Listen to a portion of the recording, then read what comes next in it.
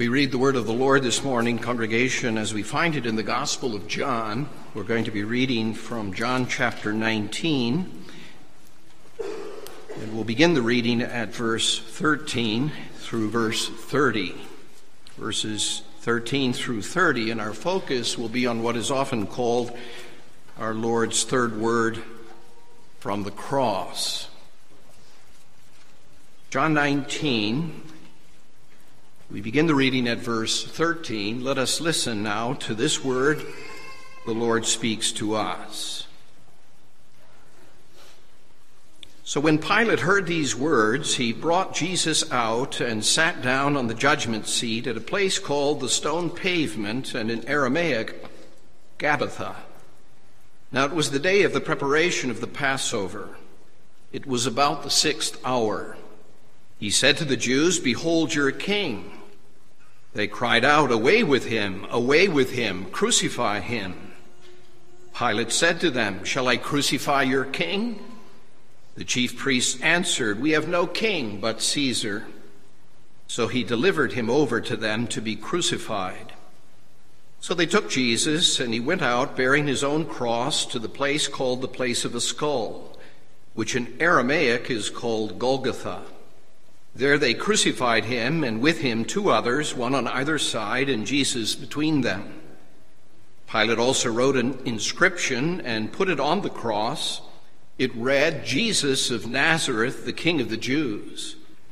Many of the Jews read this inscription, for the place where Jesus was crucified was near the city, and it was written in Aramaic, in Latin, and in Greek.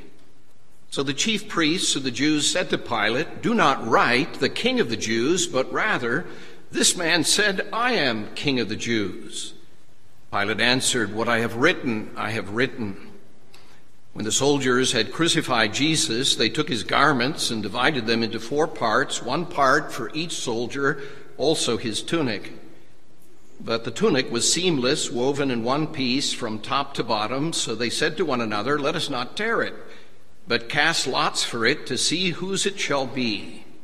This was to fulfill the scripture which says, "They divided my garments among them, and for my clothing they cast lots." So the soldiers did these things, but standing by the cross of Jesus were his mother and his mother's sister, Mary, the wife of Clopas, and Mary Magdalene.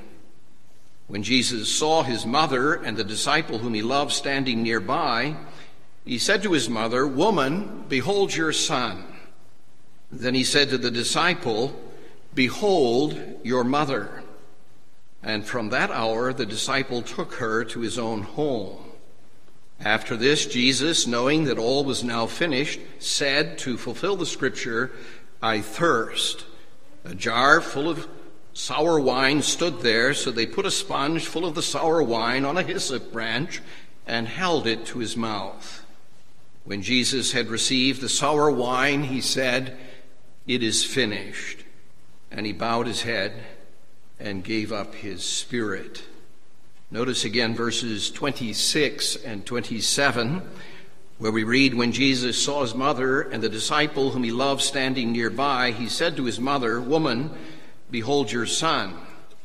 Then he said to his disciple, 'Behold your mother.' And from that hour the disciple took her to his own home." May the Lord bless this reading and our hearing of his word this morning. Dear congregation of our Lord Jesus Christ, when I think of our Lord's so-called 7 words from the cross, where he speaks, reveals, he is after all our chief prophet and teacher, I'm reminded of a very familiar expression, "A picture is worth 1,000 words." Perhaps you've used it. A picture, boys and girls, is worth 1,000 words. I would propose that it's more accurate to say just a few words of our Lord from the cross tells us more than 1,000 pictures. I once was at a seminar led by an Englishman by the name of Os Guinness. I don't know if any of you know Os Guinness. And he made us do something by way of an exercise early in his presentation. And the exercise was, you may choose either to write in a couple of paragraphs what is on your mind, or perhaps, if you prefer, you may draw a picture. And then we can all stare at it and ascertain what it is that the picture represents. His whole point was, when our Lord speaks, our Lord who has words which are words of eternal life from the cross, in the midst of his deepest agony, suffering, humanly speaking, this gross miscarriage of justice under Pilate, the Roman ruler of the people of Israel, Caesar's agent, who had no power but that which was given him, says our Lord, from above, who repeatedly declared the Lord Jesus to be altogether innocent of every charge brought against him. In the midst of our Lord's deepest agony, his third word from the cross, after having said, "Father, forgive them," his first word, and having said, "Today to the thief at his side, you will be with me in paradise." Here in the Gospel of John, we're told at this solemn moment, seeing four women, especially his mother and his disciple, Jesus spoke, "Woman, behold your son." And to the disciple, "Behold your mother, to whom I entrust her provision and care from henceforth to you." Now you may say to yourself, as you think about this is perhaps the most common, the most, dare I say, insignificant, just a little notation like a footnote at the bottom of the page that intrudes almost into what our Lord suffered. But I would suggest to you this morning that as you consider this word with me, that it tells us at least three things about our Lord, who isolates himself as all alone, the one and only mediator who by his cross purchases our redemption. Christ, you might say, isolates himself in three ways. First of all, notice by the position that he assigns to his mother by means of this word. Secondly, notice how he isolates himself by the provision that he makes for her.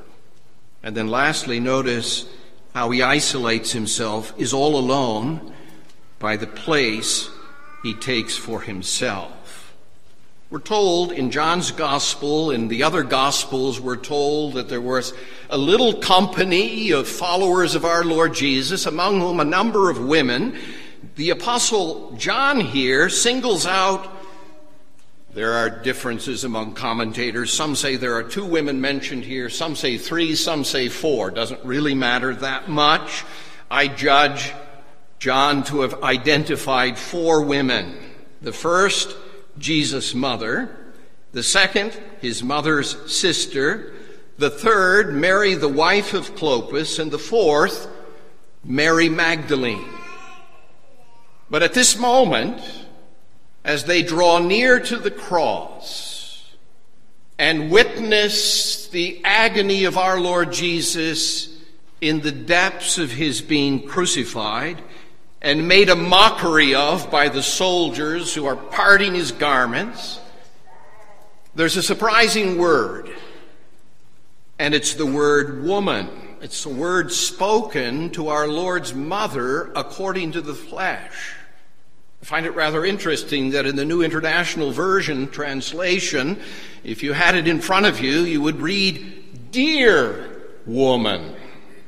I think the translators were trying to perhaps soften the blow of what is a rather officious, in the technical sense, of official, by virtue of his office, speaking of our Lord Jesus to his mother. What son, in the midst of his death throes, would address at his bedside his mother as a woman. The words have almost a bit of a jarring sound or effect upon your first hearing them. There's nothing in them that is particularly sentimental. Now, our minds might run to the prophecy of Simeon, recorded in Luke 2, when our Lord was with his parents, according to the flesh, Joseph and Mary, presented in the temple. The words of Simeon, the prophecy of Simeon to Mary, that a sword would pierce through her soul also. But I think a more likely point of reference for what our Lord is saying here is in the Gospels, particularly in Matthew chapter 12.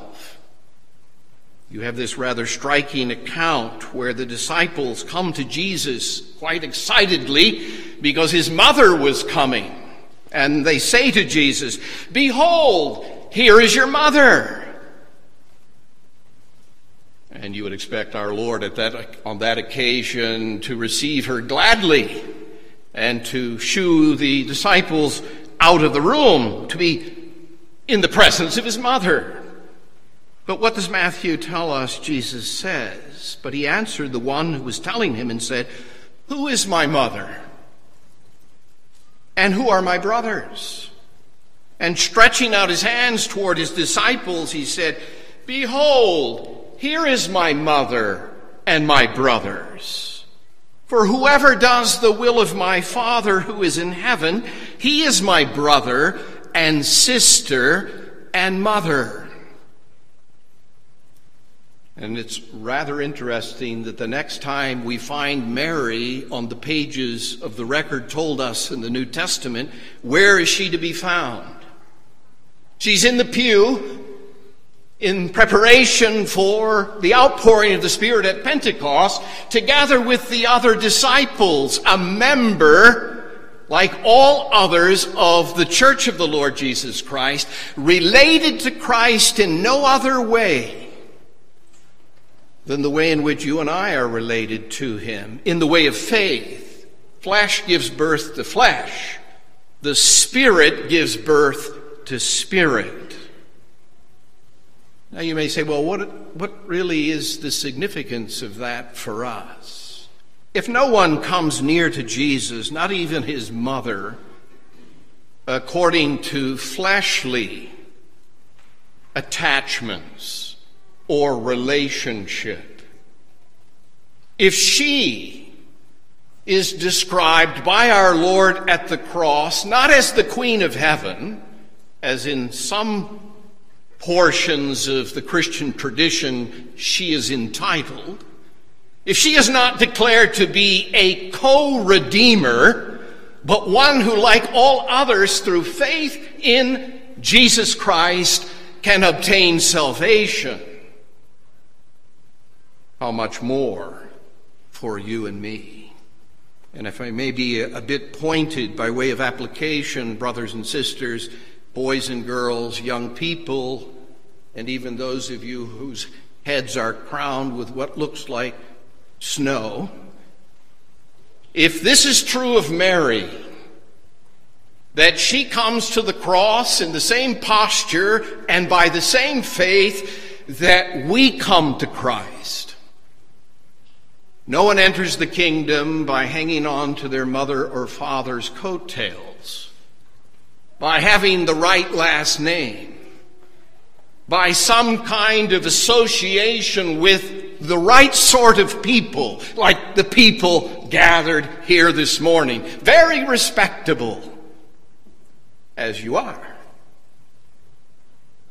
No one comes to the Father but by me, not even Mary. No one finds salvation without, as earlier our Lord taught in the Gospel of John, that new birth by water and the Spirit. Notice the position that he assigns by these words. Incidentally, it's striking to me that there's a long tradition in the church that actually turns what our Lord says here upside down and makes Mary, the mother of the church, the keeper of John the Apostle who represents the church. Now that's to turn the tables entirely upon what really cannot be denied. Our Lord is saying, I go to the cross alone, under the judgment of God, in the place and in the name of those worthy of such judgment. Though innocent, no one is with me. Not even the Father in the felt impression of his love when he cries out from the cross, why, my God, have you forsaken me? But there's another thing here, and it's this, the provision that our Lord, by means of this word, makes for his mother. You know that a son in Israel, and our Lord was the true Israel of God. Out of Egypt I call my sons, is the Gospel of Matthew. That's the Lord Jesus Christ. The true child, the true Israelite, a son whose mother is widowed in Israel, under the fifth commandment, was obligated to make provision for his mother. And in the simplest possible way, even the little children, all of us this morning can understand this. Jesus is making arrangements. Can you imagine that? Looking out, not for his own interest, in his moment of deepest agony, he remembers his mother. And you say, well, that's nice. Well, it's not only nice, it makes known to us that he came to do the will of his Father, and to do it perfectly. Under the first table of the law, and what is the first commandment under the second? Honor your father and your mother. The same apostle who records this writes in his first epistle, how can you love God whom you've not seen if you do not love your brother, and we might insert also your mother, whom you have seen? Our Lord's obedience to the law of God, both active, doing what the law obliged, and as well passive, substituting himself as though he were a sinner, a violator of the fifth commandment, as well as the whole of the law. He was made to be sin, says Paul in 2 Corinthians 5, that we might be the righteousness of God in him. Can you imagine that? The holy, harmless Lamb of God who came to take away the sins of the world, who demonstrates even in this word that he spoke to his mother that he was a law keeper. His righteousness was a seamless garment, like the tunic that was seamless, that they divided among them. One of the striking things about the gospel record of our Lord Jesus Christ is that he was never more offended by the Pharisees than when they found little detours around caring and keeping and loving, providing for their mothers, fathers. It's no accident that James says religion that God regards as pure and faultless is this: to look after orphans and widows in their distress, to keep oneself from being polluted by the world. The Pharisees, you know, would have all sorts of fanciful strategies. They would take what was owed in the care and keeping of their mothers and they would declare it Corban. And then they'd parade their piety in the synagogue and say, see, we give it all to the Lord. Meanwhile, neglecting their fathers and mothers. Now, I don't mean to be unkind this morning, brothers and sisters, but is there anyone here this morning who can say, under the law, blameless? Under the fifth commandment, never miss an opportunity to visit my parents, in the nursing home. Tenderly providing for them in their vulnerable weakness as they grow older. I was a pastor of a church, and I heard often stories from widows and widowers of loneliness, of neglect. I trust it's not so with you, but what is good news for us this morning is such sins are forgiven when we confess them and bring them to the Lord, to this perfect Lamb, who in all the particulars of God's holy law, also in respect to his mother according to the flesh, makes provision for her. The just who dies for the unjust. The perfect Lamb of God, who takes away all of our sins under any of the commandments, including the fifth, and regards us, clothed as we are, by God's gracious giving and imputing, the perfect seamless garment of Christ's flawless obedience under the law. But there's one last thing, a third thing that we're told by means of this word of our Lord at the cross, and it's this. Notice what it means, not for the position that he assigns to his mother or the provision that he makes for her, but notice the place he takes for himself. In the Old Testament, when a priest was called to engage before the altar and in the temple in his ministrations, offering of sacrifices and prayers on behalf of the people, the word of the Lord instructs them in Leviticus chapter 21:10 this way. The priest, who is the highest among his brothers, on whose head the anointing oil has been poured, and who has been consecrated or appointed to wear the garments, shall not uncover his head, nor tear his clothes, nor shall he approach any dead person, and now listen carefully, nor shall he defile himself even for the sake of his mother and father. Nor shall he go out of the sanctuary, abandon his holy office, nor profane the sanctuary, for the consecration of the anointing oil is upon him. I am the Lord. What's the point? Our Lord, who was anointed and commissioned and by the Father appointed to be not only our chief prophet, but our only high priest, as well as eternal king, does not abandon his calling for the sake of his mother, is willing to let goods and kindred go, this mortal life also, for your sake and for mine.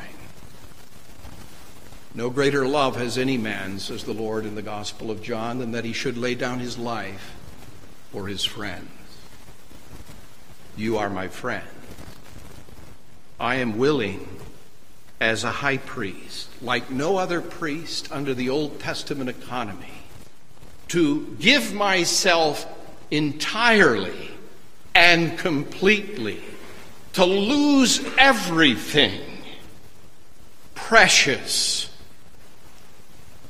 and wonderful, to give it all away in order to resolutely, no one takes my life from me, I lay it down of my own accord, and I'm prepared to lay it down now for all of my sheep, those who know me and whom I know, whom no one will ever again be able to snatch a single one of them out of my firm grip and hand. Gives new meaning, doesn't it, to the language of our Lord in the Gospels, where he says, "He who loves father or mother more than me is not worthy of me. And he who loves son or daughter more than me is not worthy of me. He who does not take his cross and follow after me is not worthy of me." He's not saying we become worthy in the sense obtaining because we've earned it, but it just will not do. It's entirely incongruous. That's a bad theologian's word. It's inconsistent with owning such a Savior who did all of this for us and say, "Oh, I'm not going to give him anything in return, as it were. I'm not going to show forth my heartfelt gratitude for all that he has done for me." In view of God's mercy, says the Apostle Paul in Romans, present yourself sincerely and promptly, as Calvin would put it, and thankfully to the Lord for what he did for us when he isolated himself at the cross as the only Savior who could answer to our need. Amen. Let's pray. Our Father in heaven, we cannot begin to imagine the depths of our Lord's suffering. Even this moment where he distances himself from his mother according to the flesh, out of obedience to his calling, in order to give all that was required of him perfectly to obtain our redemption. May we be a people who live out of gratitude and devotion, thankful, offering ourselves to him for all that he's done for us. We pray in Jesus' name.